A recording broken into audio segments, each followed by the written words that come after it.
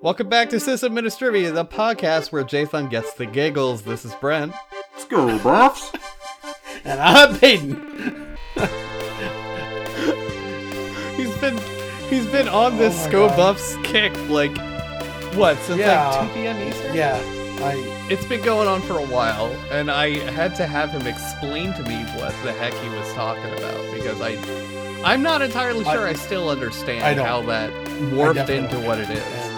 Whatever. Maybe it's because I'm older or whatever, but No, I don't think it's because of that. I think it's really a CU thing. I'm sure like, it is. nobody says Sco Nittany Lions or whatever. That just doesn't sound good. Sco Lions? Nah. It's Sco Nits? Sco Buffs. Sco Nits.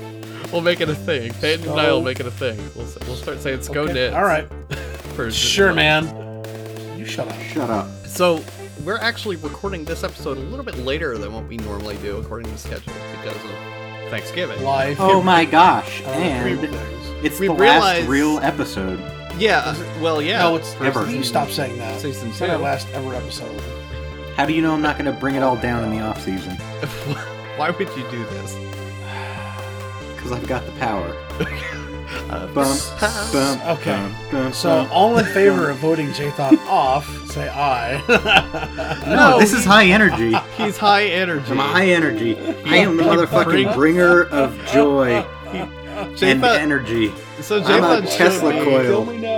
Jathan, what was that? Something on YouTube, right? I'll see if we can link it. Yeah, what are you talking about even? I don't look through the I logs. show you a lot of things. No, you showed me this thing about like two guys who were like tasting whiskey. Oh yeah, okay. So there's this channel that I stumbled upon at some point on YouTube. Stumbled upon? Yeah, I don't subscribe to them because they're fucking, you'll see. But they call themselves the Scotch Test Dummies, and they basically sip on whiskey and talk about different whiskey. And there was just this one episode that I happened to be watching, and they were doing some kind of like bourbon shootout, comparing a whole bunch of different bourbons. And this like weird old southern version of me. Weird old southern version of me. Yeah, he was, well, for one thing, he was drunk. Well, and that was evident. If you're talking about whiskey, so. And number two, he said something about being high energy, and I was just like, wow, fuck this guy. Like, who the fuck does he think he is? Tagline. There's only enough room for so much energy in the States, and I got But he was also like high energy and nonsensical like you were too. Was he? I know, he was actually like me. Yeah, he was probably he's like what, 50. late 50s, early 60s. Wow. No, not that old. Wow.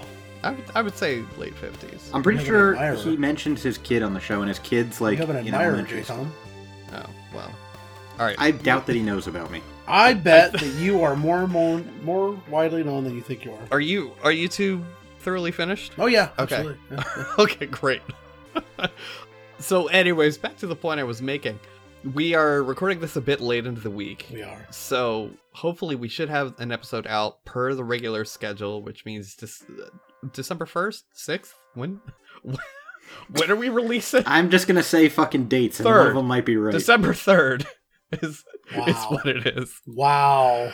So someday in December. Hopefully the night of December 3rd, we should be releasing this. Fingers crossed. Fingers crossed. Adita, it's all on you. You'll be great, though. Her name is Edita. Don't you start doing it, too. It is Edita. But she does good work. Adita, so. It's not Adita and Jothan? Jothan? And R002? Jothan makes me sound like it's some kind of like Amish name. Can you like for Halloween? No, I was just gonna say, if you send me like the whole getup, I will wear it for all of season 3 of recording. I will. Oh, we don't do like live video streams or anything. But we can do a Jathan picture of the episode.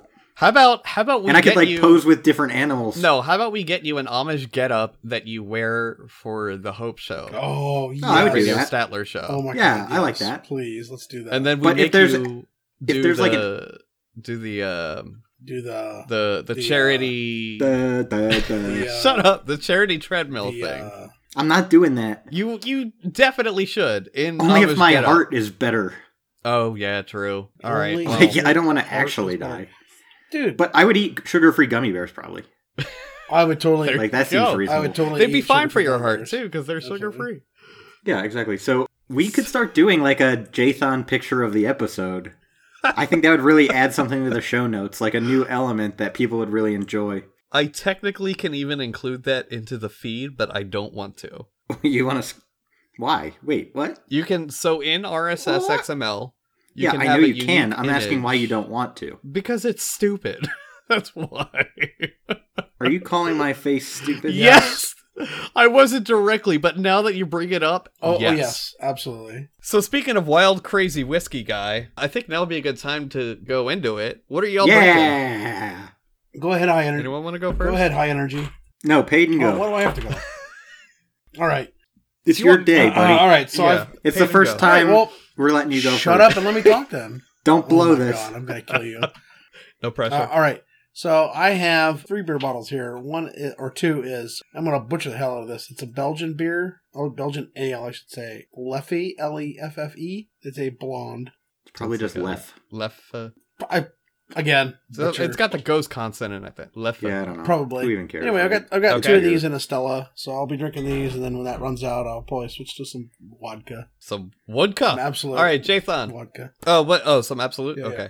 Jathan. Oh, yeah, what's my on turn. Your plate? So, this is our last... drinking from a plate. Stop it right now, you stop interrupting me. So this is So what are you drinking? Oh my god, I hate it. Hey, Jathan, what are you drinking? May many portable glory holes descend upon you and surround you and make you feel widely uncomfortable. That sounds like one of those weird foreign curses that like... If I had a fucking island or something, that's what I would tell people. May 1,000 portable glory holes descend upon your person. All right, go. Sorry, go. So since this is our last regular season episode... Yes. I pulled out something special. I am drinking Lagavulin 16, which I don't believe I've ever had on the show before. How is that? I don't really like peated scotch that much in general. Like Ardbeg or Lafroig, I don't like that much. But Lagavulin 16, I could sit and drink all day. It's just so smooth, and it smells really smoky, but then the taste is not really like that. Like, it's kind of a surprise after you smell it. It's good stuff, though? It's good. I mean, if you've never had it, I don't know that I would just buy a whole bottle. But if you could find it out and have, like, you know, a glass for even $20 and then you like it and buy a bottle. Part of a flight or something. Yeah. I got this for graduating college from my brother. And I hadn't opened it for quite a while, so... Your college name is Brother? My brother gave it to me as a gift. Oh, okay. I thought your college name was my brother, and I was like... Nah, college is the Buffaloes, you know? Go from Buffs. College, my brother. Yeah. Right. I guess. I can't do sentences in the air. In the air. I can't do sentences in the air.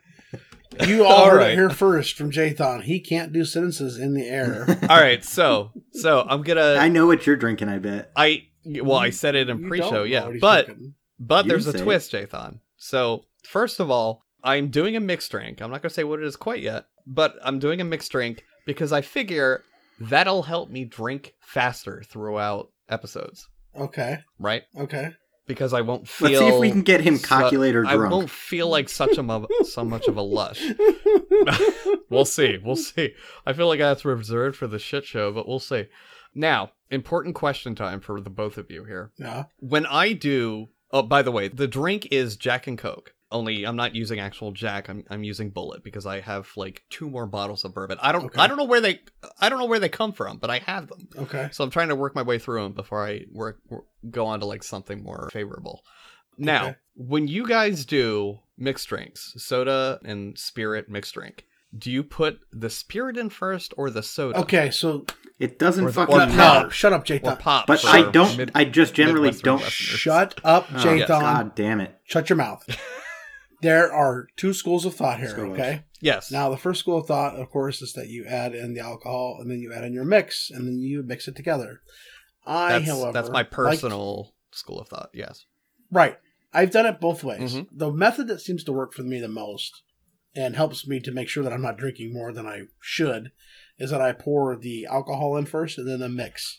that seems to help me realize how much I'm actually pouring versus how much I think I'm pouring when there's already mix in there. That's what you said the first. Is that, did you mean to reverse it the second time through, or? No, he said it right. I totally said it right. Yeah, so the first, he said some people are of the school of thought that put the spirit in first and then the soda, right? Right. And then other people have... So my method... And then other people go the other way. Right. My method is you go with the first way. Correct, because that way I know how much I'm actually having versus I pour in 3/4 of orange juice and then I'm pouring God knows how much vodka in there. And people are looking at me like, dude, that's more than you should have. And I'm like, no, it's fine. And then I wake up and I don't know what I did. And people are staring at me like I'm, an asshole. Sure. Okay, wait a second, though. Completely unrelated to knowing how much you're pouring in, which, to be fair, I don't really drink soda at all. I'm starting off with 1 finger of whiskey and about 1.5 of soda. Okay, whatever. I don't really care. My point is, though... Thanks, Jathan. If you pour the whiskey and then the soda on top, it doesn't fizz up over the top. Uh-huh. But if you pour the soda first, it does still. Especially if you have ice. I didn't know that because I always do it spirit first. So I didn't know if you... Try it the other way for your second one. I think... I planned on actually keeping like a rolling thing. I didn't plan on waiting for it to empty and then... Well, now we need to do it for science. So changing plans, doing it for the Fair fans. enough. So what happens if it starts fizzing all over everything? All over my desk and my clothes and everything. Then we're going to hear you trying to slurp it up. Gross. I'm going to need to bring that down a couple decibels too in post. Because no, I backed up. I literally leaned back for that. It came in very clear and very loud. It's clear, but it's not touching. It's not peaking. I didn't peak. Loud and it was still I'm not really happy with that abnormally sound. Loud, and it was gross, Jathan. I think that's you actually made me almost like I almost did the tone. I was just like, I'm done. I'm gonna just start calling you. No, please don't. I will block your number from texting me. Oh my goodness. Okay, so we're 13 minutes in, and I promised Jathan we'd stick to a tight schedule because he's got stuff going on. He didn't go into what they are, so I'm assuming it's his night on the glory hole again tonight. But we're trying to stick on a strict schedule, so we're strict schedule if you're British. We're gonna jump right into the news. Peyton. All right, this is Peyton the news. All right. Hey, how was your Turkey Day? Was it good? I enjoyed it. Good. I had a good one. It was great. All right. So, who here has used Imager? I know I have. Well, they had a breach in 2014. Jeez. Did they tell anybody about it? No, they did not. Fucking assholes. Let's see. Troy Hunt. I think we've talked about Troy Hunt before. He runs the data breach notification service. Have I been pwned? Or pawned or whatever it is. He informed the company on Thursday, which was, of course, Thanksgiving, and the next day they reset some passwords and published a public disclosure. The problem is that the hack occurred in 2014. The company was told ZDNet that hackers stole 1.7 million email addresses and passwords. They were scrambled with the SHA-256 algorithm, which has been passed over in recent years in favor of stronger password scramblers. So... I didn't include personal information, so there's that, at least, because they don't really ask for real names, addresses, or phone numbers. So all that was really lost was email addresses and passwords. However, how many of your users have the same username and password for all their accounts? Exactly. Mm-hmm. The next bit of news we have is that you may have heard of net neutrality and the fight with the FCC over the repeal of this. Well, there were apparently more than 1 million pro-repeal net neutrality comments, and they were faked. This gentleman named Jeff Kao used a natural language processing technique to analyze net neutrality comments submitted to the FCC from April to October 2017, and the results were disturbing. Mm-hmm. This is a nice. Did you see I added the again in there because we've explicitly talked about this on the show? Probably not the first time they did it, but the last time they did it. Yeah. No, we've talked about this. The problem that I have is that we keep having to talk about this because people don't understand what net neutrality actually does for you. And, I don't know if you've been on the internet recently, but a lot of sites have been demonstrating what can happen if you don't have net neutrality, including things like having to pay an extra amount of money to be able to go on Twitter, or you're limited in your bandwidth speeds or something like that. I know Cloudflare has teased that they will limit Ajit Pay's internet access if it does get repealed. So, hey, whatever. The problem that I have with this is that the people who are against net neutrality are, of course, trying to game the system. The fight's not over until it's over, in my opinion. We'll get through this or we won't. I mean, we'll figure it out. So, anyway, according to the article, he said that less than 800,000 of the 22 million plus comments submitted to the FCC could be considered truly unique. He's got top 20 comment campaigns accounting for whopping 17 million plus the 22 million. And the first ones is I'm in favor of strong, etc. So go ahead and take a look at this. It's actually really neat the way he does this. We hope that they don't repeal net neutrality, but we'll see. You guys remember from my understanding, and I didn't read the entire proposal, so I'm sure our listeners will correct me if I'm off about this. But no, they've never done that. Oh goodness, I wish. But from what I understand, the vote coming up on December 6th, early December, somewhere around there. I think so. Is to repeal specifically some added protections that were added in the last 2 years, not the entirety of net neutrality. Right. So while it would be a negative thing to lose those additional protections, we don't not want like to. We're not undoing. Yeah, we don't want that to happen, but it's not like we're undoing the entirety of the net neutrality regulations. It is a slippery slope, though. So once they do this, it absolutely opens the door for them to say, "Well, you didn't need that, so we're just going to take away this for you now." And it's definitely something good. That. Go ahead. Okay. As I related to a friend asking about it, I said, it may give them the opportunity, at the very least on a social precedent, maybe not a legal precedent, but a social precedent. They can say, look, we were good dogs when you loosened the leash. How about taking the leash off?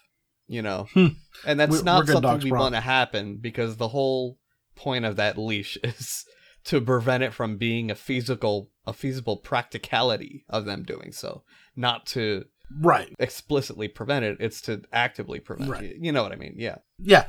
Please, we won't do this, but please let us be able to do this. Yeah, we won't do it. Exactly. Please let us do it. Exactly. Please. Yeah. We swear. Scout's honor, we won't do it. So last time we talked about the Intel Management Engine. Well, Intel today, which this was the 20th, admitted that its management engine, its server platform services, and its trusted execution engine are all vulnerable to multiple worrying security flaws. The firmware level bugs allowed logged-in administrators and malicious or hijacked high-privileged processes to run code beneath the operating system. There we go. Let's see. So, obviously, of course, this is a system that's inside your processor. It's its own black box, so to speak. It allows, your administrator or someone malicious to do whatever they want to your system without any knowledge of you being able to stop it, including antivirus or anything like that. So they said it's Chipzilla. Chipzilla is much maligned coprocessor center of its vPro suite of features, and it's present in various chip families. It's been called a backdoor. It's targeted by researchers at the UK-based Positive Technologies. They have some new ways. They are going to reveal some new ways to exploit it next month. It is an x86 Quark core, and it runs Minix, of course. It uses closed source remote administration software, and it contains bugs, like pretty much everything has. Yeah. There is a reveal in here that they don't say much more than I've already said. Matthew Garrett, a Google security researcher, pointed out that the aforementioned AMT flaw could allow remote exploitation. Now, I'm not sure what to say about this, really. This is really scary. But we knew it was coming in the aughts, the early aughts. Yeah. So in the future, I'm also not surprised. We're not strictly an InfoSec podcast. We get into it a fair bit because it's like blue teaming is essentially part of our role. But at some point, I think we should talk about how disclosure can affect us, like sysadmins and sysengineers and stuff. Because specifically in this case, they're going to be releasing more exploits and flaws and things, vulnerabilities as they discover more about it in the next 5 months. That is not enough time. It's a hardware level flaw. To my knowledge, there hasn't been any sort of software level fix that you can apply, not via microcode, not anything else. So, well, Russian researchers have fixed it, but that's only after it executes. So all it's not a fix, which is it's pointless at that point. It's a workaround, but it's still running. Yeah, exactly. So I think you're delayed. No, I just kept talking and I didn't. Gotcha. I didn't stop myself in time. Yeah, so like that's not really ideal, and I feel like we could spend an entire episode on that though. So I don't want to get too much. We could maybe absolutely. Season 3. So the next, maybe. So our next bit of terrible, horrible news is that a malicious mobile bank bot Trojan has been injected into everyday apps. I'm not really sure what they mean by everyday apps, except that it's on a lot of different apps, apparently. Wells Fargo, Chase, and Citibank. Yeah, well, it was targeting the apps of those, but then it's also saying that it's been in flashlight apps, it was in solitaire games and cleaner apps, and it's been dropping things besides BankBot called Mazar and Red Alert. These are using the apps to spy on users, collect bank login details, and steal money. Google did remove the older versions of BankBot carrying apps from the Play Store fairly quickly. Some versions remain active until November 17th. I mean, do you really need to download the flashlight app from Google Play to be able to use the LED on your phone? I mean, really? You don't anymore, but you used to. Not anymore. Older phones you had to, yeah. I remember that. I'm aware. But, I mean, realistically, if the permissions of the flashlight app require you to, let it see all these different things, maybe you should install it. Yeah. Always keep the permissions in mind, of course. Yeah. Right. Yeah, so that's that. Please don't be stupid. This did actually come from the Google Play Store, but in reality, when dealing with the Play Store, I mean, it can be compromised. So in the past, we've said not to use anything other than the Play Store, but you can still, use the Play Store. Just be careful. Have you ever used any TP-Link hardware, Brent? Very extensively, yeah. That was the flagship vendor for Project Free stuff. Yeah. Well, they serve outdated or no firmware at all on 30% of their European websites. Not surprised. They're not surprised at all. The vendor firmware is terrible. I mean, I was using OpenWRT, but the vendor firmware itself is terrible. Oh, yeah.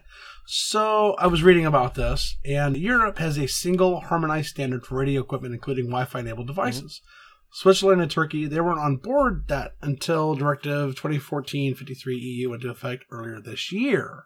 But there shouldn't really be a need for country-specific firmware for Wi-Fi networking equipment within the European area.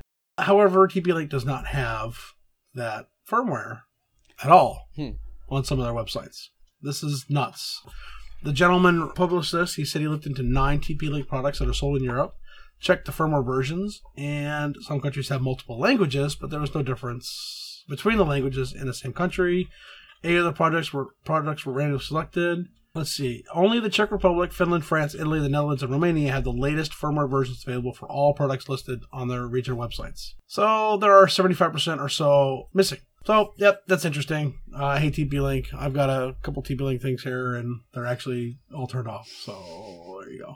The next bit of terrible, horrifying, god-awful news is that a gentleman got threats from DJI after he found DJI customer data in public view. The developers had left the private keys for both the wildcard certificate for all the company's web domains and the keys to cloud storage on AWS services exposed publicly in code posted to GitHub. If that doesn't terrify you, holy cow, man. Like, what are you guys doing over there? Jesus. Yeah. He learned through a DJI Modder Slack channel that some DJI AWS accounts were set to be publicly accessible, and the buckets included all attachments to service emails they received, images of damaged drones, receipt and other personal data, and occasional photos of people cut by propellers. So he sent an inquiry and didn't hear anything for about 2 weeks. Then he received a message saying, for the scope, the bug bounty program covers all the security issues in firmware, applications and servers, including source code leak, security workaround, privacy issue. We are working on a detailed user guide for it. So then he wrote up a disclosure report, like you're supposed to, right? He documented the extent of the breach. He discovered some personal identifying information. He gave the company an immediate heads up on the exposure via a friend at DJI, and he was then contacted by another DJI employee. They offered to hire him directly to consult with them on security. He submitted his full report at that time, and then they threatened him after a month. That's so ridiculous. He received an email containing agreement contract they said did not offer researchers any sort of protection. Yeah, so this is they actually called him a hacker in their release. It's terrible. It really is. What the hell? So back to something bright and shiny. AWS is moving from Xen towards KVM. Obviously, KVM is the kernel-based virtual machine. This is good news. I like this news. Yeah, I mean, KVM's mainlined into the kernel, so... Yeah, absolutely. And of course, it's a favorite of all of ours. Indeed. I love KVM over Xen or anything else. Yeah, absolutely. It's fantastic. Dude, don't you use fucking VMware? I use VMware at home and I use VMware at work, but I do like KVM. I can like something just because and still not use it. I thought you were. Come on, man. You were talking to me, Jathan, and I was like, no, I do not. I do not. I am. No, you don't. I am unfortunately required to use VMware at work. Mm. Well, I mean, you can't like petition them to change their entire infrastructure if you don't have that kind of level of control. Especially as the new guy coming in. I mean, I'm working on my second year here. You know, I can't just walk in and be like, yo, we should drop VMware and put in KVM. I heard it's better, yo. Props. That's what I do. Well, it's no wonder you didn't get laughed out of your job. Okay.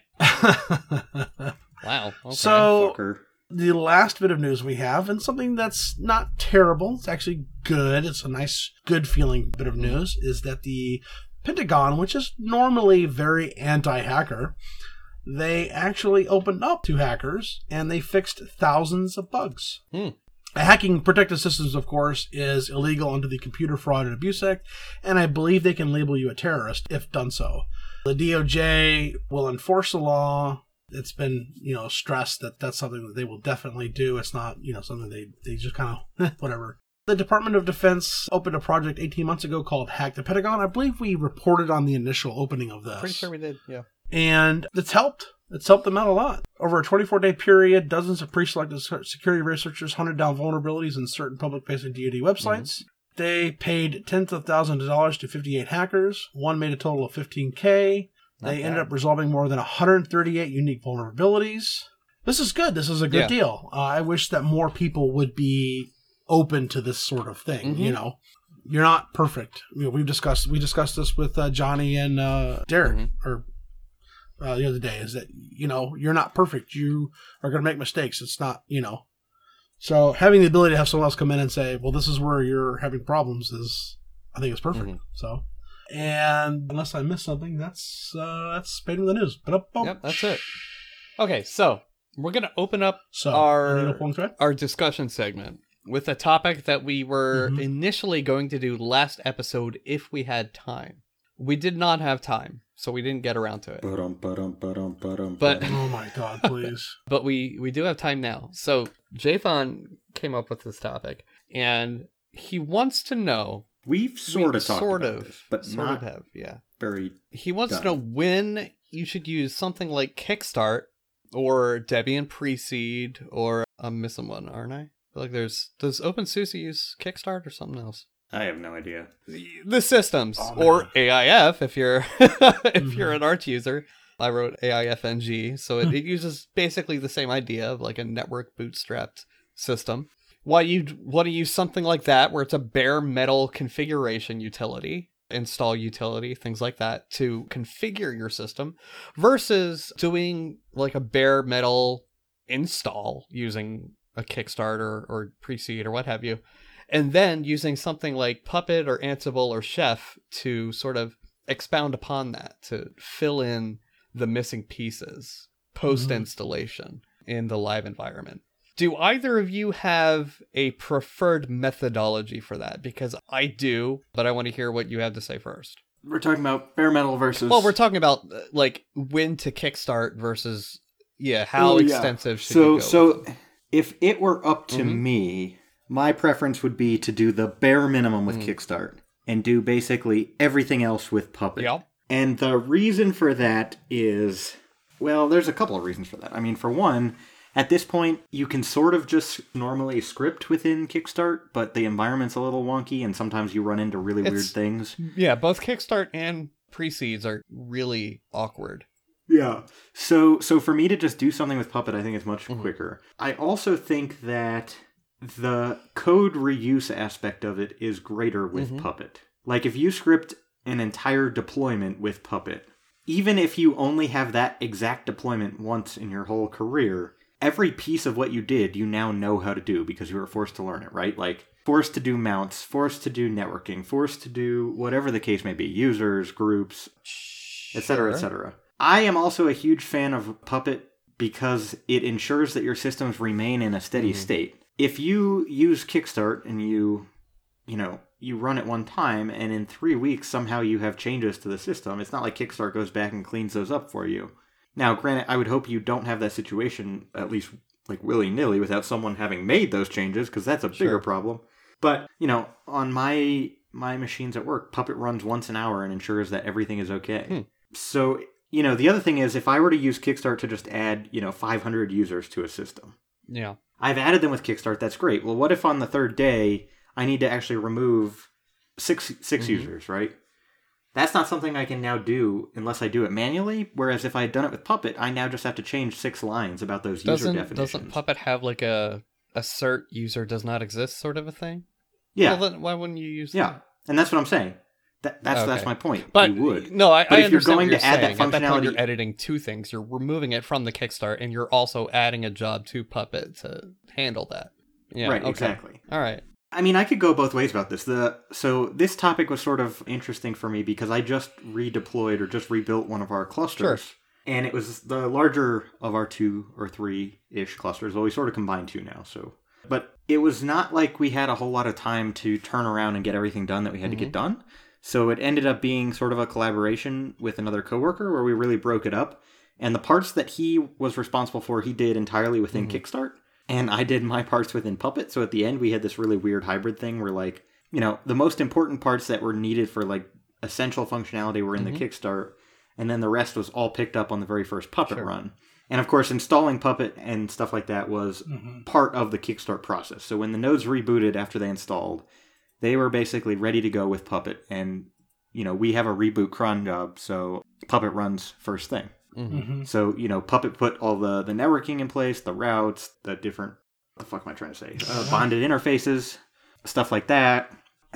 So yeah, I don't know. It was the first time that I had used Kickstart that much. In the past, I'd always done it like I described, in like absolute bare minimum with Kickstart and then picked up with Puppet for the rest. And it was interesting to see, as my coworker was working through this, some of the challenges he had with like variable naming that just like, it wasn't allowing him to call variables in certain places that it seems like he should have been able to. And it was a bit of a trial and error process, admittedly. Whereas if it had just been Puppet all along, that just never would have happened. Interesting. So I'm on the fence about it. I don't use Puppet for any of my personal machines because I don't think that, maintaining my one user account and everything is really warranted. But I mean, do you use like Kickstart? No. Well, there you go. Or I guess AIFNG since your machines are Arch, but... Well, yeah, but I'm thinking like even the rack mount that I have that has CentOS on it now.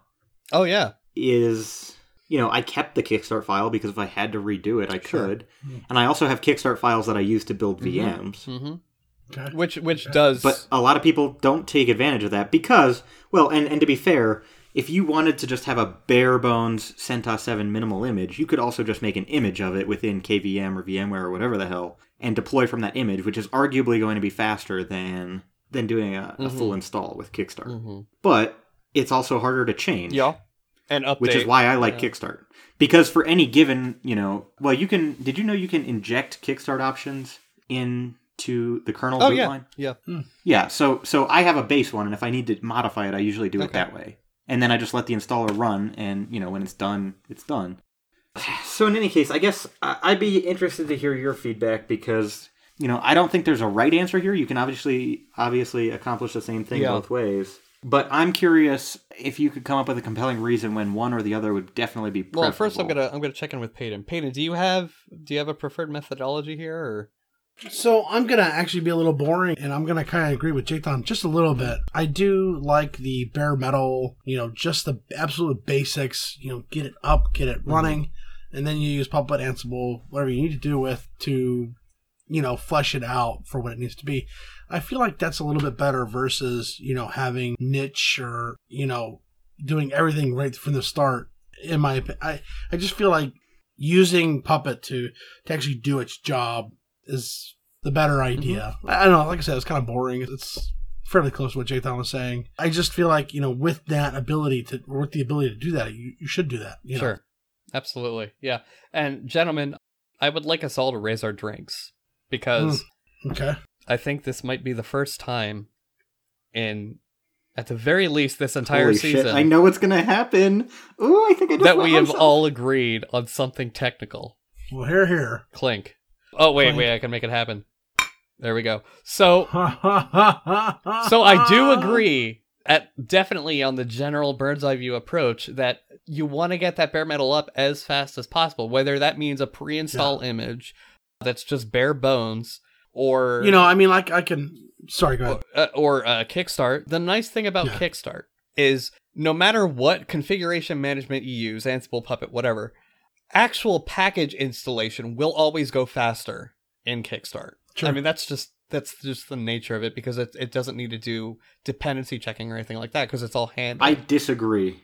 Well, you should probably test that. All you want. Because it depends if you manually set mirrors. Well, that's what I mean. I was getting that. So, you can do that, especially on the kernel command line, at least with CentOS. And if you have a local mirror, you will definitely notice the speed benefits of doing it during bootstrapping, during the bare metal install.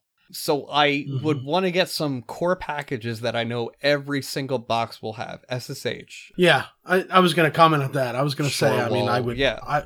I was going to say, have SSH, have Shorewall, have a generic config so that, what it's ready to go. Mm-hmm. It's already got the Puppet config in there.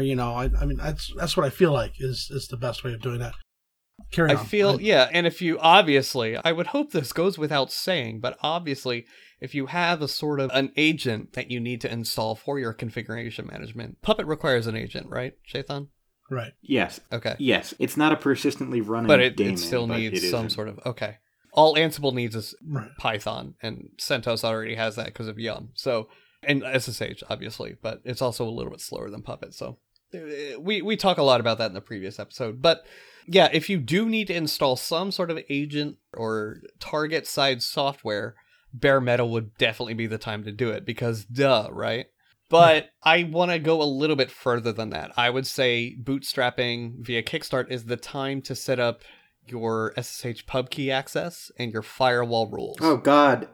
And NTP. Yes. You can avoid a lot of problems. And I'll tell you why. I think I'll tell you why last episode. There are many reasons. NTP plenty because, yes. But number one, if you're using Puppet, it relies on SSL certs. Yeah. So if they don't match up in terms of time and your SSL certs if your time drift is bad then you're not going to be able to finish your deployment. If your time drift is bad enough, it'll break Yum. Yeah. So it's not just... I've never experienced that. Yeah. Well, so it'll break everything. It'll break it has very wide-reaching effects if you don't use NTP or an equivalent. We had servers at work that the drift, they were load-balanced servers, right? And so NTP was very important. They were... Because they heartbeat to each other, yeah. Right. Jeez. So there was to the millisecond or whatever, they started drifting. One was fine, but the other one just drifted.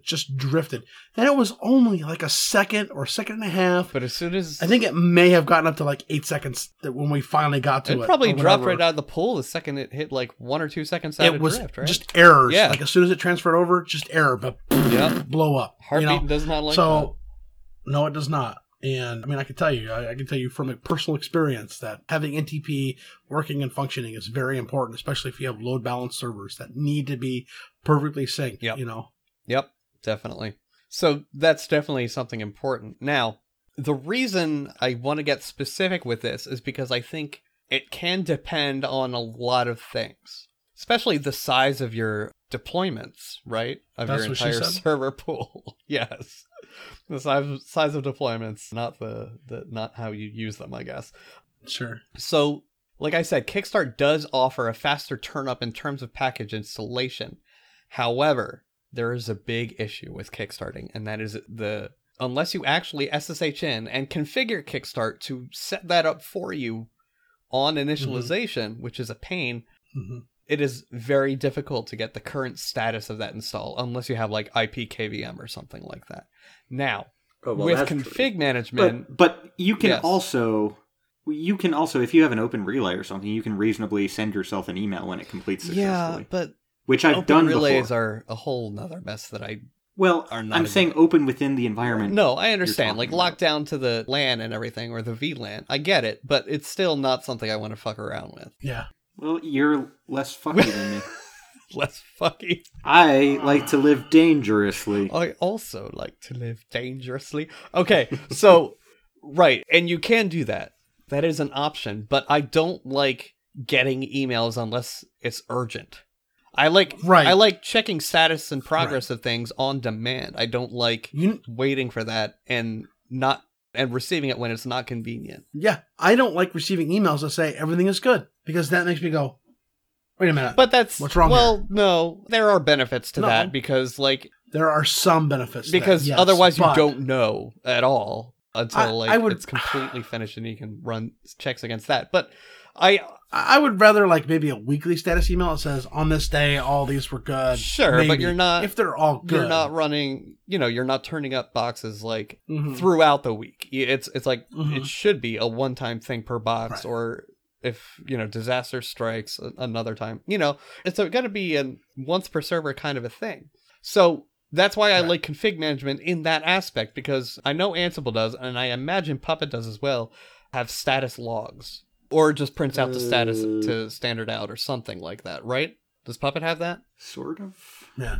Well, yeah, Puppet keeps a log. So it's not really just like a yes or no log. But also, if you have a visualization tool like Puppet Board, then you can see it there exactly. as well.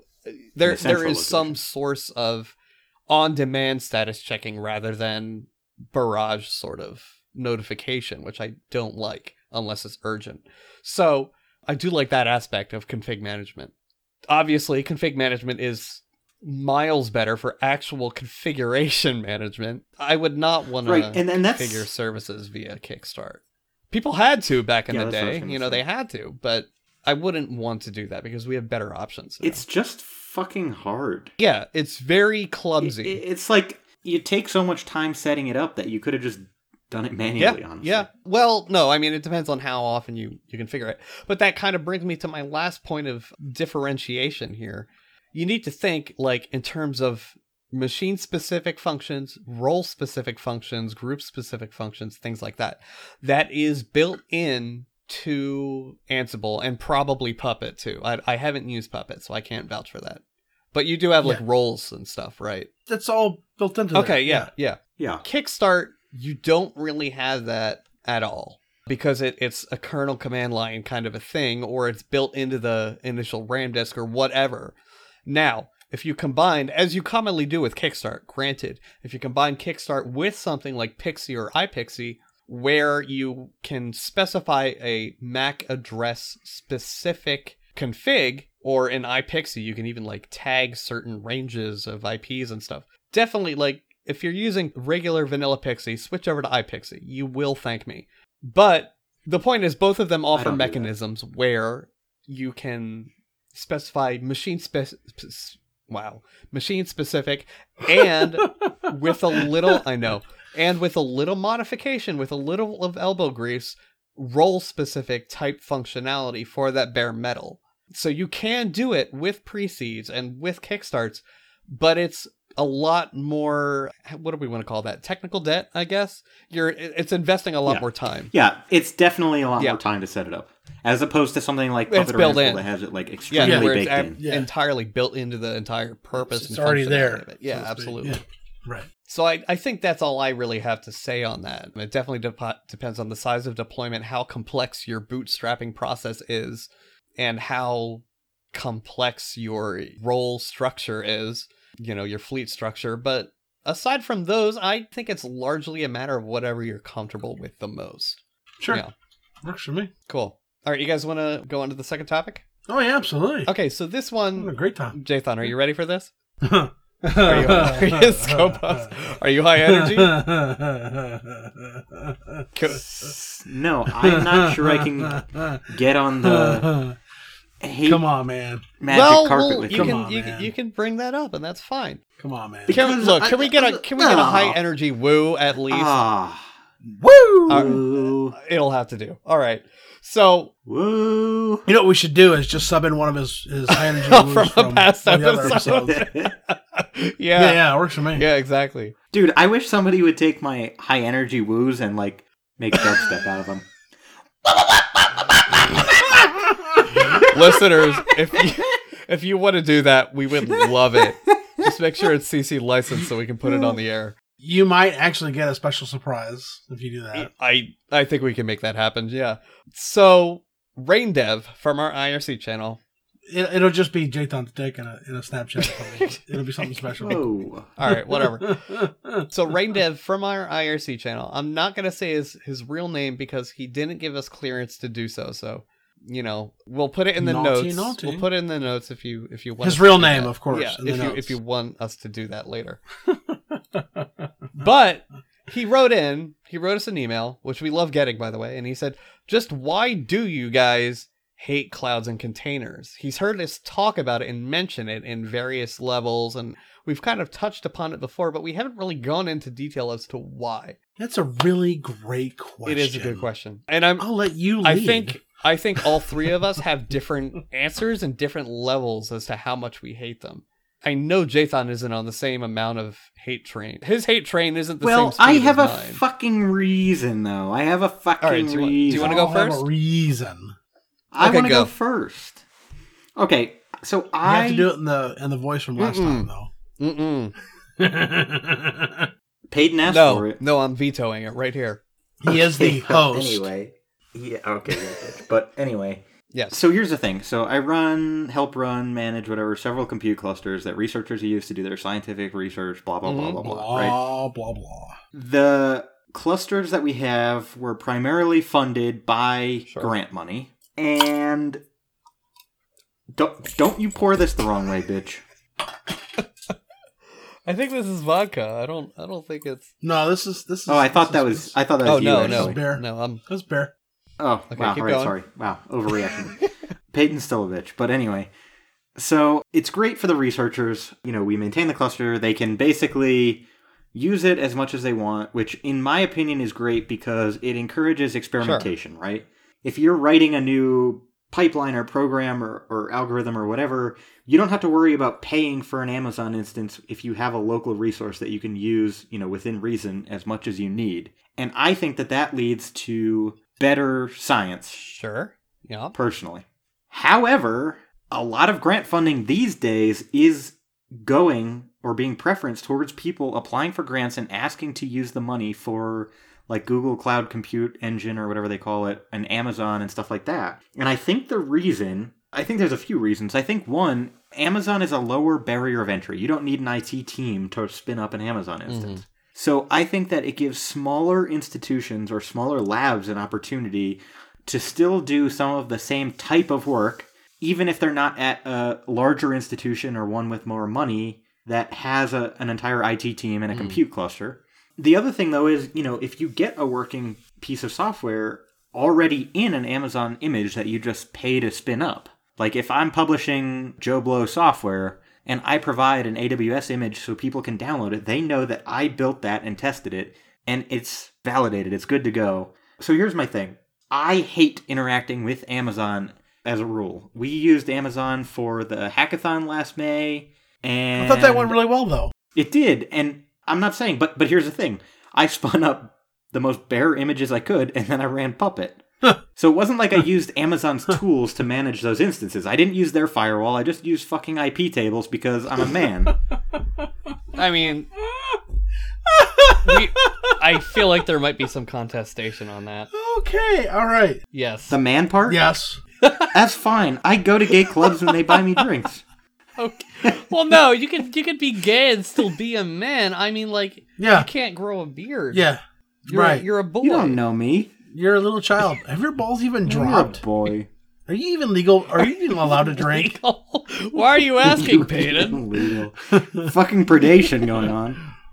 So anyway, yeah, we had a good experience using Amazon, and they very graciously donated a huge fuck ton of credit for us for that event.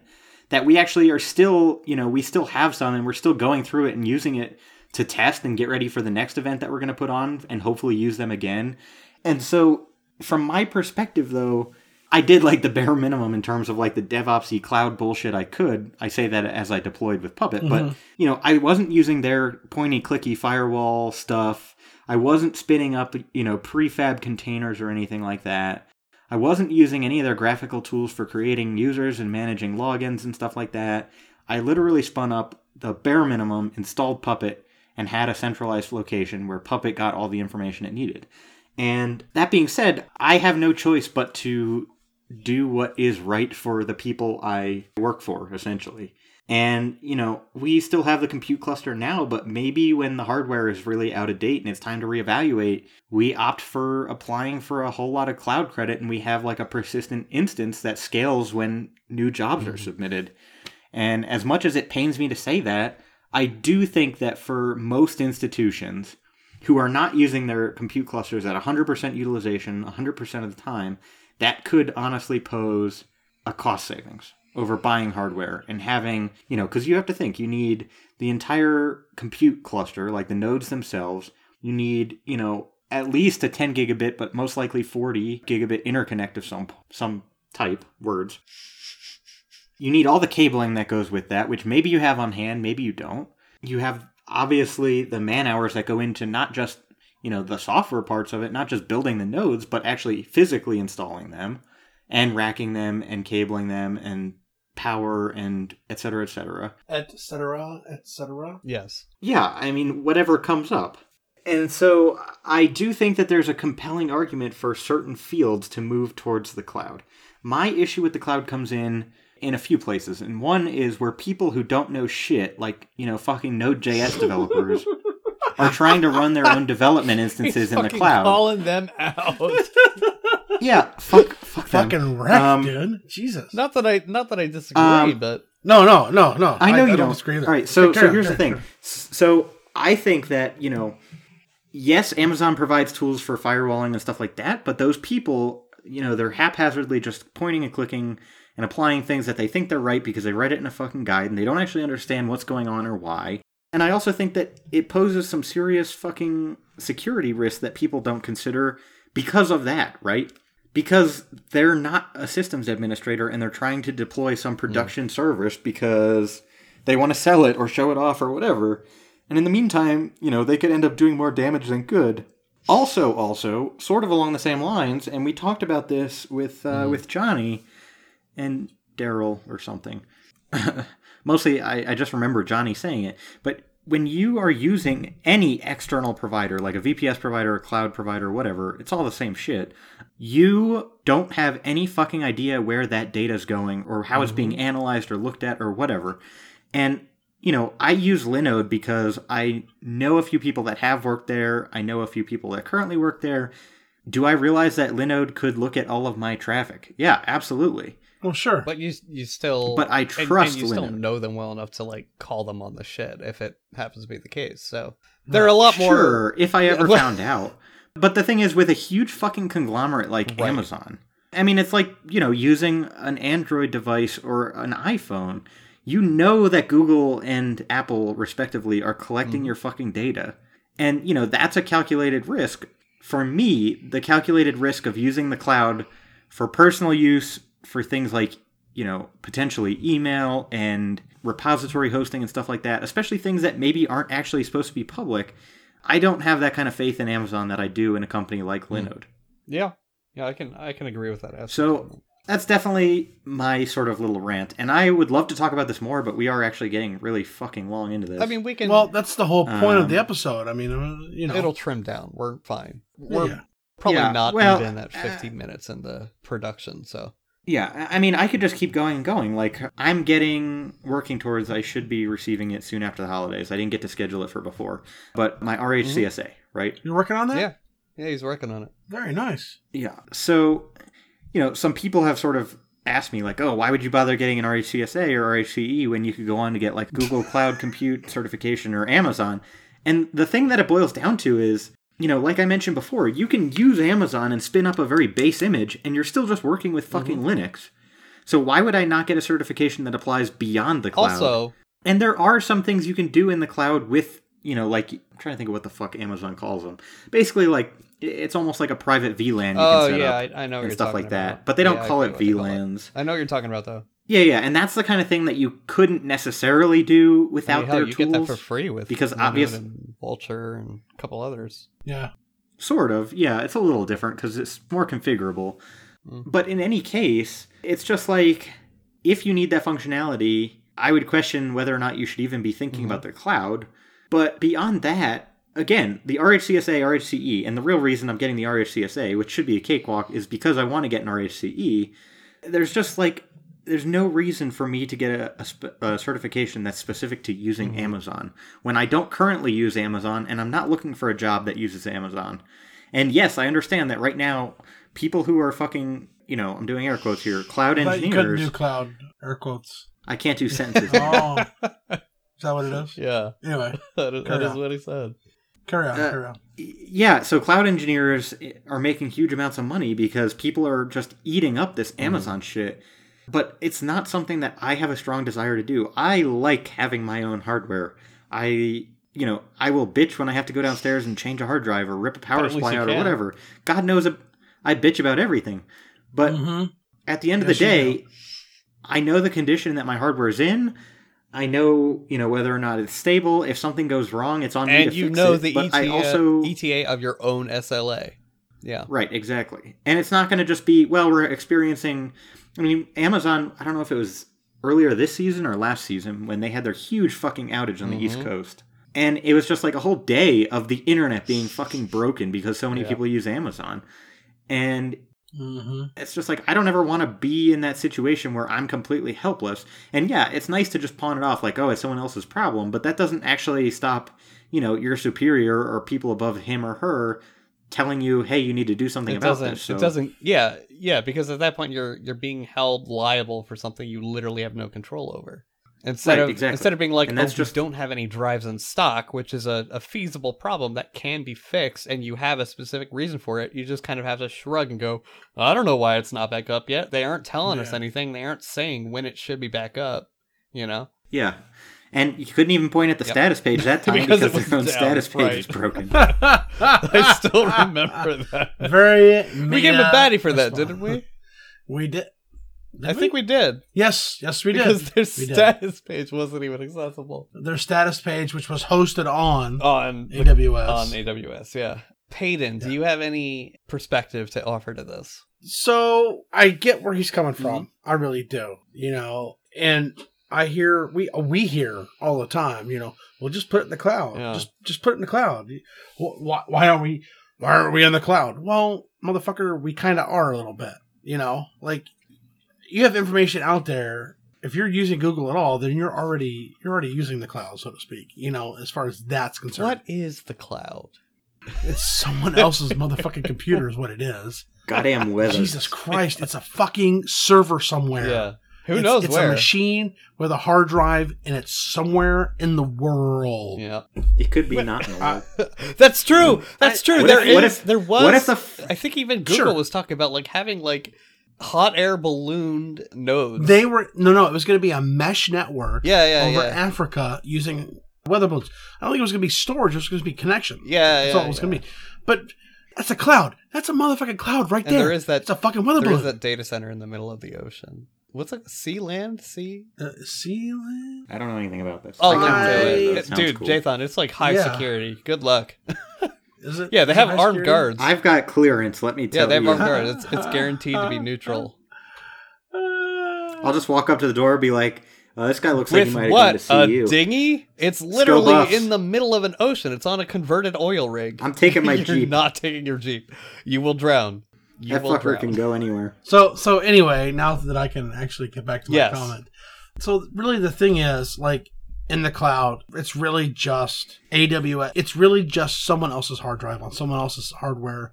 Now, the benefit, of course, that, we have discussed in the past is that you don't have to worry about maintenance or power or redundancy or anything else, really.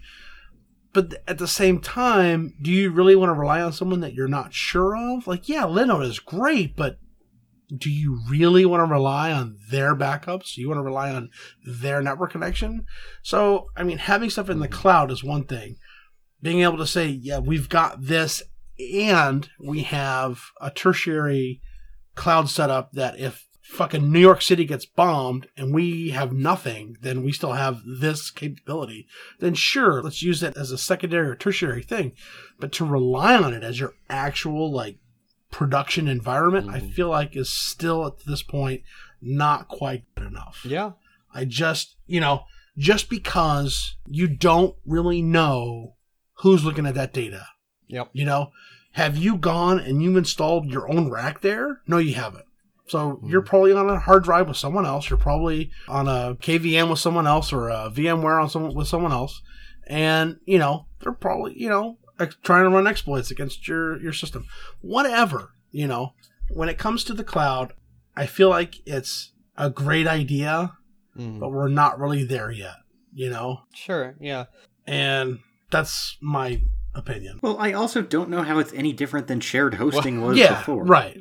I mean, exactly. Speaking of someone who even worked at a shared hosting company and who used to be, I mean, if you... How could you, Bron? If you try hard enough, you don't even need to try that hard enough. If you try, I'm sure you'll be able to find out which company it was. But I'm not just going to go ahead and mention it on air. They used to actually be pretty good. We cared. We did implement a lot of... Was it one? What? Was it 1-in-1? It was not 1-in-1. We tried to implement a lot of... Did I ever tell you my 1-in-1 horror stories? When I had domain registrations with them? Oh, no, you'll have to remind me to do it off air. It's terrible. Okay, right. Hey, don't forget about something too, by the way. Good point. Yeah, I'll mention that right after I finish this. Great. So, where was I? Right, clouds. So we did try and implement shared hosting in a secure manner.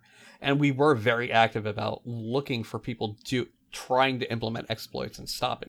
But I can't trust that every provider out there will be doing the same. And that extends on to cloud hosting as well, which the company I work for later extended into as well. You can't guarantee that every company is going to be looking for people actively trying to abuse that structure. And there have been many cases where certain providers I have used for certain things, I can't go into detail, but very recently, I've hit bandwidth caps from people just sending UDP floods all day long.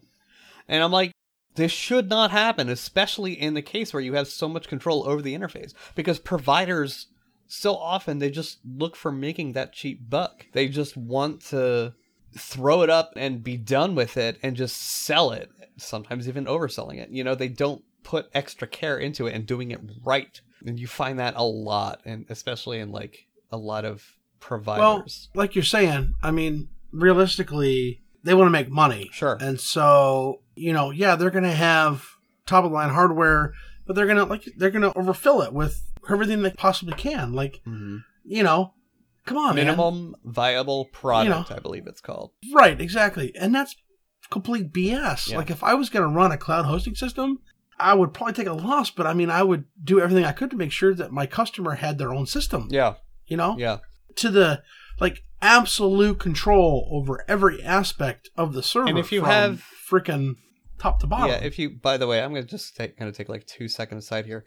If you are in a technical executive position or a C-level position on a sort of VPS providing company, please, for Pete's sake, make sure customers can't UDP flood each other. That's basic level stuff, honestly. Can't or can? Cannot. Okay, all right. That's what I thought you said, but I wasn't sure. So, okay. But that being aside, I hate using new technology just because it's flashy. That's my big issue. And I'm having a huge personal argument with Jathan right now about Go off the air. And it's been ongoing probably for, a month? I hate it because He's mad because I made something he likes in Go. No, you did not. It's not time-tested. It doesn't have... It has been proved itself in deployment across a multitude of different environments, only Google's environment. It's not I have my reasons for not liking it, but most of all, I hate that people are using it just because it's the flashy new shit. They aren't... Yeah. But that's not my reason, I don't care. You dick. I can still hate it for that reason, Jathan. But you can't hate me. Yes. Yes, we can. I can hate that you use Go, and I can hate that you're trying to get me to use Go. Anyways... But it's the same exact sort of thing.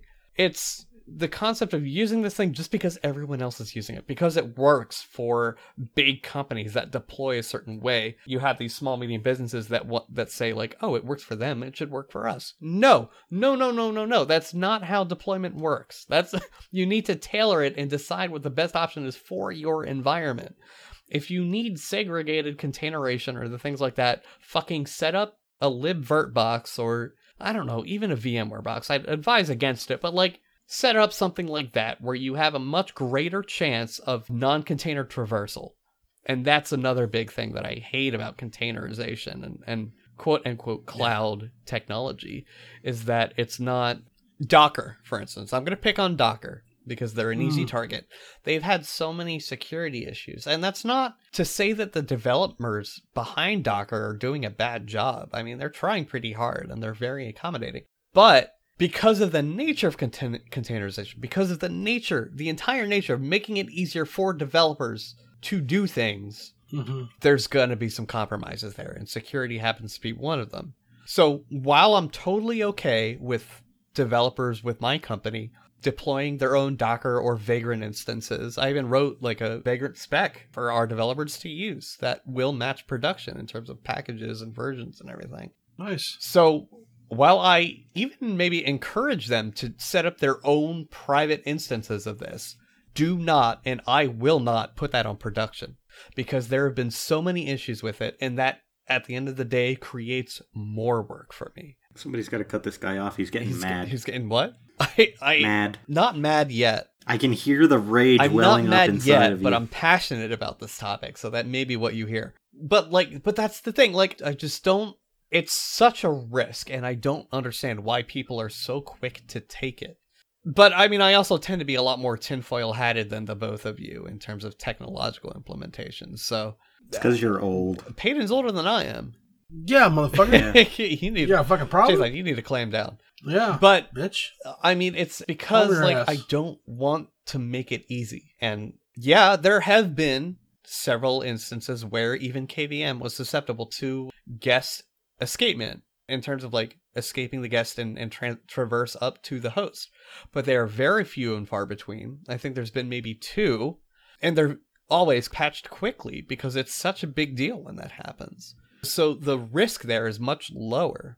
I can't speak for VMware or any of the other multitude of actual virtualization platforms, but for KVM, they do a pretty good job of patching that right quick. Yeah. And you can make it really easy for, even like in bridged mode with libvirt's networking, you can make it very easy for guests to not even be able to know each other are there. Whatever.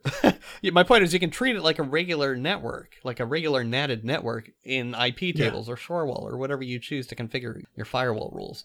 And that simplifies things a lot, you know? And that guarantees you can't do things like UDP floods. So I definitely, if you need some sort of containerization, some sort of separation between instances so different developers can have their own clean environment, I would, if you can afford it, I would definitely recommend something like libvirt and KVM, or an equal applicable sort of thing. And the nice thing about most of them is they have an API where you could even write up your own sort of instance so that developers themselves can turn up their own instances, and you can assign and track ownership of these sessions, these instances. So there's really no reason to use cloud containerization.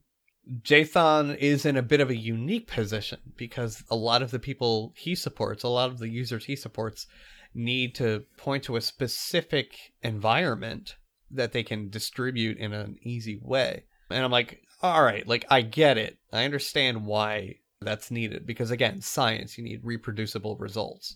But the actual validity of that, especially in production environments, is very few and far between. And I don't understand why people are so hell-bent on it, you know? Don't get me wrong. I don't outright hate containerization. I hate how it's applied. I hate that it's not only used for developers. You know, it's not it was never intended to be in production. That's not how they're designed. That's not how these templates are designed. It's not how the technology itself is designed. But it's being used that way. It's not being used in a way that is meant to assist developers. It's even morphed into a sort of like, yeah, we noticed that a lot of developers were just deploying their Docker to production. So here's an easier way to do that. They should have, like Docker, for instance, never should have done that. They should have never made it easier to deploy a Docker to production directly from a Docker development instance. Well, but that's the thing that gets them going, is that it's so easy. Easy doesn't necessarily mean good. Oh, I agree with you 100%. It's very easy to shoot a gun. Shooting a gun correctly and safely is very different, you know? Right. So... Right. No, I agree with you completely. Yeah, I'd rather our developers had a BB gun that looked like a real gun than give them a real gun, if we want to use that analogy. Yeah, I mean, developers should not be on prod for any reason unless they're actually doing a deployment, I feel like, you know. Yeah. But that's me and whatever. Yeah, and we may seem draconian in this, and I understand that, but there's a reason. Like, that formula has worked for literally decades. It's kept multi-billion companies running. And it's what sent things to the moon, you know? So it's like, it works. Don't mess with it. Right. It's not broken. Or you can give, your first day employee production credentials and tell them to set up a zone. I feel like we have at least 3 baddies related to that. At least. Yeah. All right, guys, do you have any closing remarks? Because if not, I want to... No, but you do. I do. Payton? You do have some closing remarks. No closing? Okay. So I do have a special announcement. Probably should have done this at the beginning of the episode, but whatever. Hopefully you're still listening. I don't remember if we ever mentioned it on air. We are currently running a contest. We're giving away 1 free Hope ticket to Hope, 11? 12? 12? Is it? 12. Hope 12. 2018. Hope in 2018. We will be there. All 3 of us. We will. For the first time. If you've seen my appearances on Radio Statler, the Radio Statler group will be there. Johnny Xmas will probably be there, I hope. Yeah, he'll be there. He said he's going to try, so hopefully we'll bump into him. So you'll get to meet a lot of people we talk about and have had on the show. So we definitely invite you to come either way, but we are running a contest to give away a free ticket because it is a little bit steep. It's like $200-ish bucks. But I snagged an extra one, and it's our prize. Now, I'll put in the show notes the link to the contest itself. There have been 3 challenges posted. The last final 3rd challenge was posted today at the time of recording, so Monday, November 27th. We have all the rules posted up. You need to make sure you get them in by December 6th. So by the time this episode releases, you will still only have 5 days to get all those answers in. Nope, you're only going to have 3 days. Because it's December 3rd. Nope. So longer than, Nope, 3 days, you're right. Sorry, I can math. So you're going to have only 3 days, thank you, Jathan, to get all that in. And we will be announcing the winner on the shit show itself. Winner, chicken dinner. Along with the Twitter afterwards. But if you want to be there live for the announcement, you can tune into our shit show. Tune in live for our shit show. And I'll link to instructions on how you can join us for the shit show. Actually join us like on air for the shit show. We'll put that in the show notes. Yeah, man. And trust you want to. You will absolutely want to. It's always a fun time. You absolutely want to. It's a blast. You'll hear wonderful things like Jathan talking about his intimate knowledge of Glory Hole. Yeah, the Glory Hole inside jokes started from S1 shit show. So it did indeed. Yeah. So definitely try and join us for that. Now, I think I said all I need to about that. Just make sure you check out the show notes, check out the contest. We still have, I think, only 1 entry. So please get them in. There's no competition essentially so far. So make sure you get all of your answers in on time because we want to make this competitive and we want to make sure the ticket goes out to someone who would use it. So, Yep. Jathan. We definitely want to make sure that person, gets it. Right. Jathan. All right, here we go. We got a baddie for you. Uber paid off hackers tied massive data breach. Bum, bum, bum. How much? Uber is a... He's getting to it. Uber is a shitty company, and you shouldn't use them. I don't know about that. I feel like every Silicon Valley startup type company is a shitty company, though. So they're not unique. I don't care. It's my turn. You stop it. Anyway, apparently this breach basically happened and included personal information such as names, email addresses, mobile phone numbers of approximately 57 million Uber users around the world. 50,000 or 50 million? 57 Okay, all right. A very large number, yes. There's no indication at this point that there were any credit card numbers, bank account details, etc., that have been leaked, but it's not totally certain yet. So in any case, these hackers who, I don't know that they named themselves or we have a name for them, but they basically contacted Uber. They're like, look, we've got all your shit. And Uber was like, oh, what do you want? And the hacker said, well, we'll delete this if you give us $100,000. Which, if it were me and I were targeting Uber, I would have asked for way more than that. And if I were Uber and they were only asking for $100K, I'd be like, well, this seems really fishy. But, alas, Uber paid them the $100,000, which is a drop in the hat for Uber. Yeah, they make that in like an hour or something like that. It did stay pretty quiet for quite a long time, because this was... Does it say in here the original date? 4 years? Yeah, 4 years. Yeah. 2014. No. October 2016. So about a year. Okay.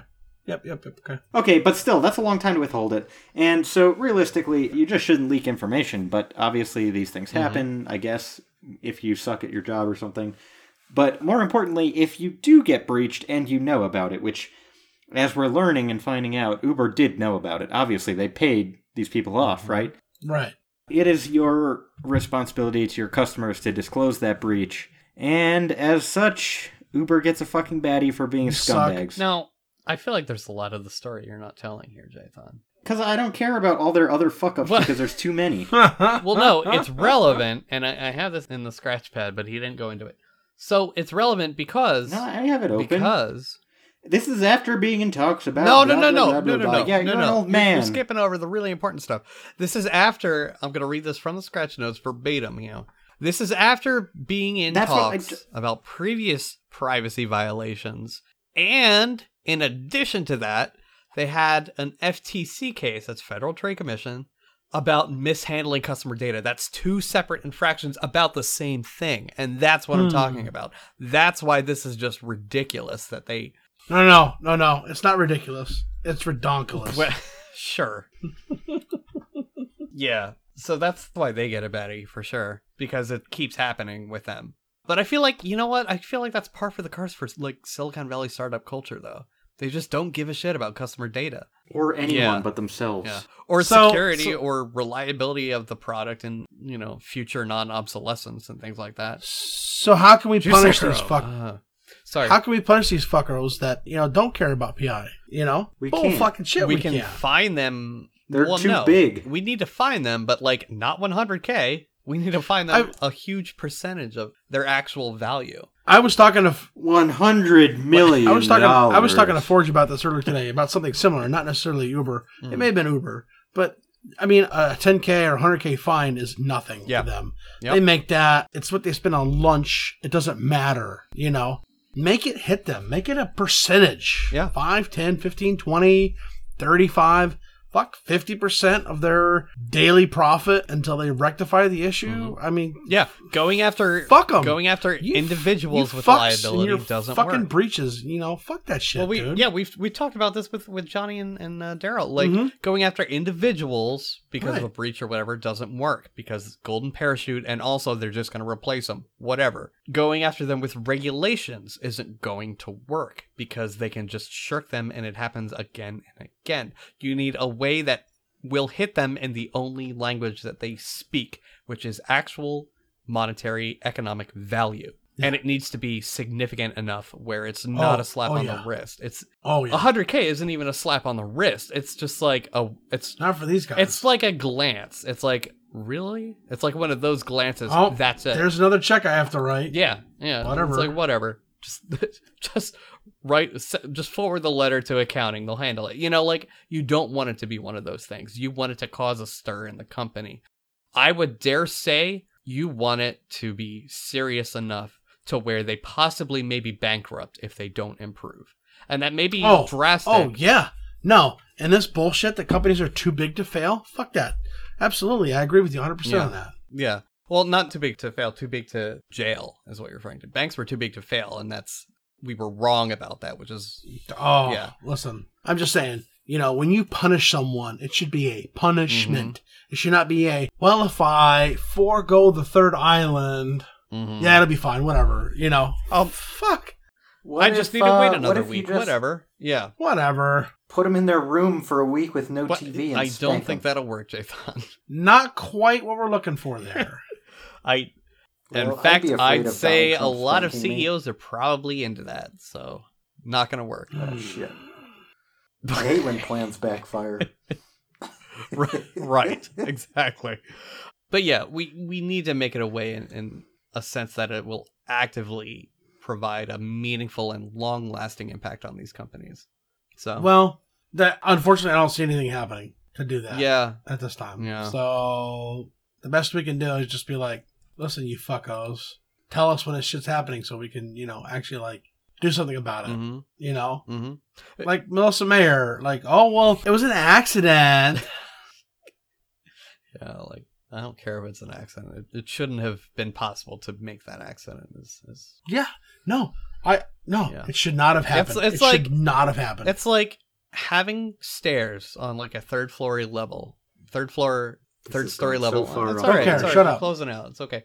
It's like having stairs in like a walkway on a third story floor, right? With no handrail, and then someone falls off. It's like, oh, well, then falling is an accident. Why the fuck didn't you put fucking handrails on? That's why we have OSHA. Right? Why don't we have an OSHA for like breaches, Gosh. Anyways, I mean, we have like PCI DSS that's right. PCI DSS? That's what it's called? The PCI compliance I don't shit. know. But it's woefully inadequate and it's super outdated. So like kick that up a notch, use that as a base, and then add on to it, make it relevant, and review it every year or two. Anyways. This is Rant and Ministrivia. Yeah, no kidding. Do you guys have any closing remarks for the episode? For the last real episode of the season? I just want to say... Go ahead, Jathan. I'm really going to miss this. Oh my god, shut up. We'll be back in February. I'm not convinced we're coming back, folks. I'm not really sure we're coming back. Jathan, this is not how you want to do this. Jesus Christ. If I drop dead between now and February, I'm not sure. You're not sure. But our replacement is Ford, so I want some kind of serious... I want a serious fucking tribute. You know what I want for my tribute episode? I want you to go line by line through my entry in Sysbot's Factoids. And I want you to explain it. That is going to be so much manual log parsing for me. Oh my god. I don't care. It's my dying wish. All right. We'll go through them. Someone remind me if I'm dying to tell Brent that's my dying wish. I'm a bit disappointed, guys. I just tried the soda then spirits for my refill. Yeah. It didn't fizz. No, it didn't. It did not fizz. What do you mean? Yeah. What do you mean? Yeah, it did. You fucking poured it like you weren't even here. Yeah. I'm hiding where that Nalgene bottle was. But no, it did not fizz. Maybe the soda's just flat.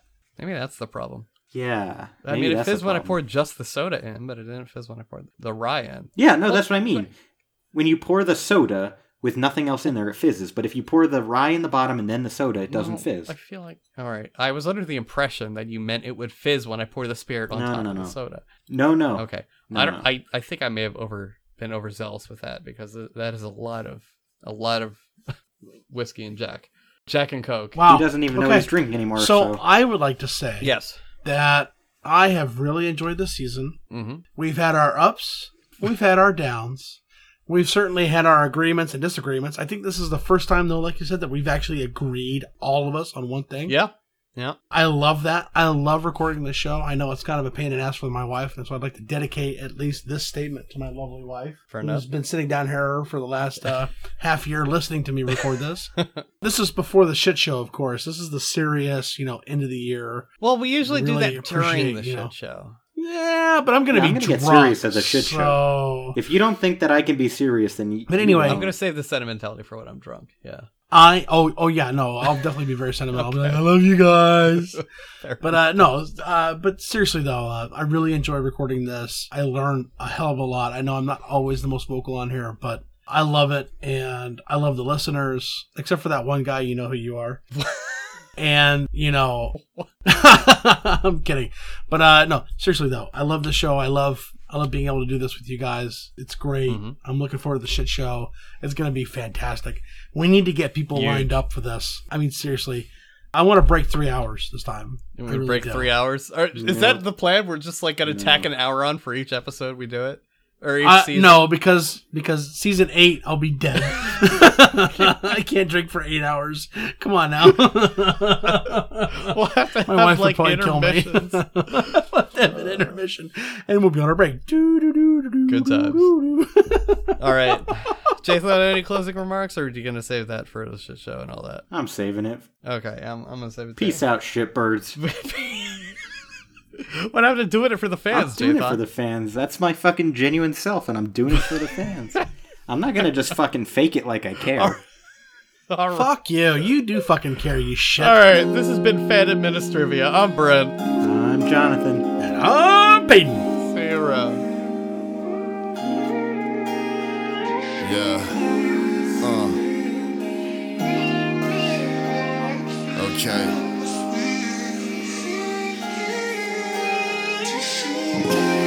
Keep your eyes closed and your mind right. Keep your eyes closed, keep your mind right. Keep your eyes closed, keep your mind right.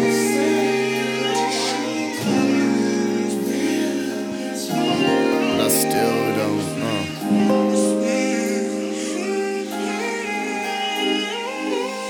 Amazing I get that far. Chat when I'm at that car.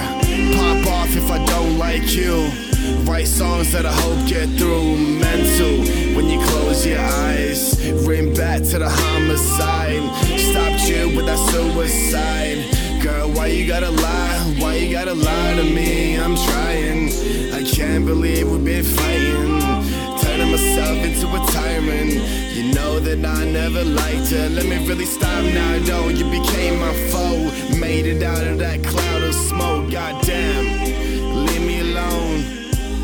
Just leave me alone. Sometimes I can't write a song. Sometimes I don't love my home. Goddamn, I still don't know what I'm doing here. And I do fear, I am clear. I'm on the road and I am near. Hope your dinner gets cold at night. Hope you're sad and that soda might shake up fears up and make you mad. Walk around and you always sad. I'm sorry. Damn man, I'm sorry. Go get off me, you make no effort. Now my neck hurt, I can't believe I let you win. Every single time is the same mistake. You never left dead cause we do relate. I don't know. Sit back and I sip slow. Bit that and I admit, yo, haven't been the best to you. But yeah, I want it, I wanna own it. Yeah, I want it, I wanna own it. Yeah, I want it, I wanna own it. That's all I gotta say.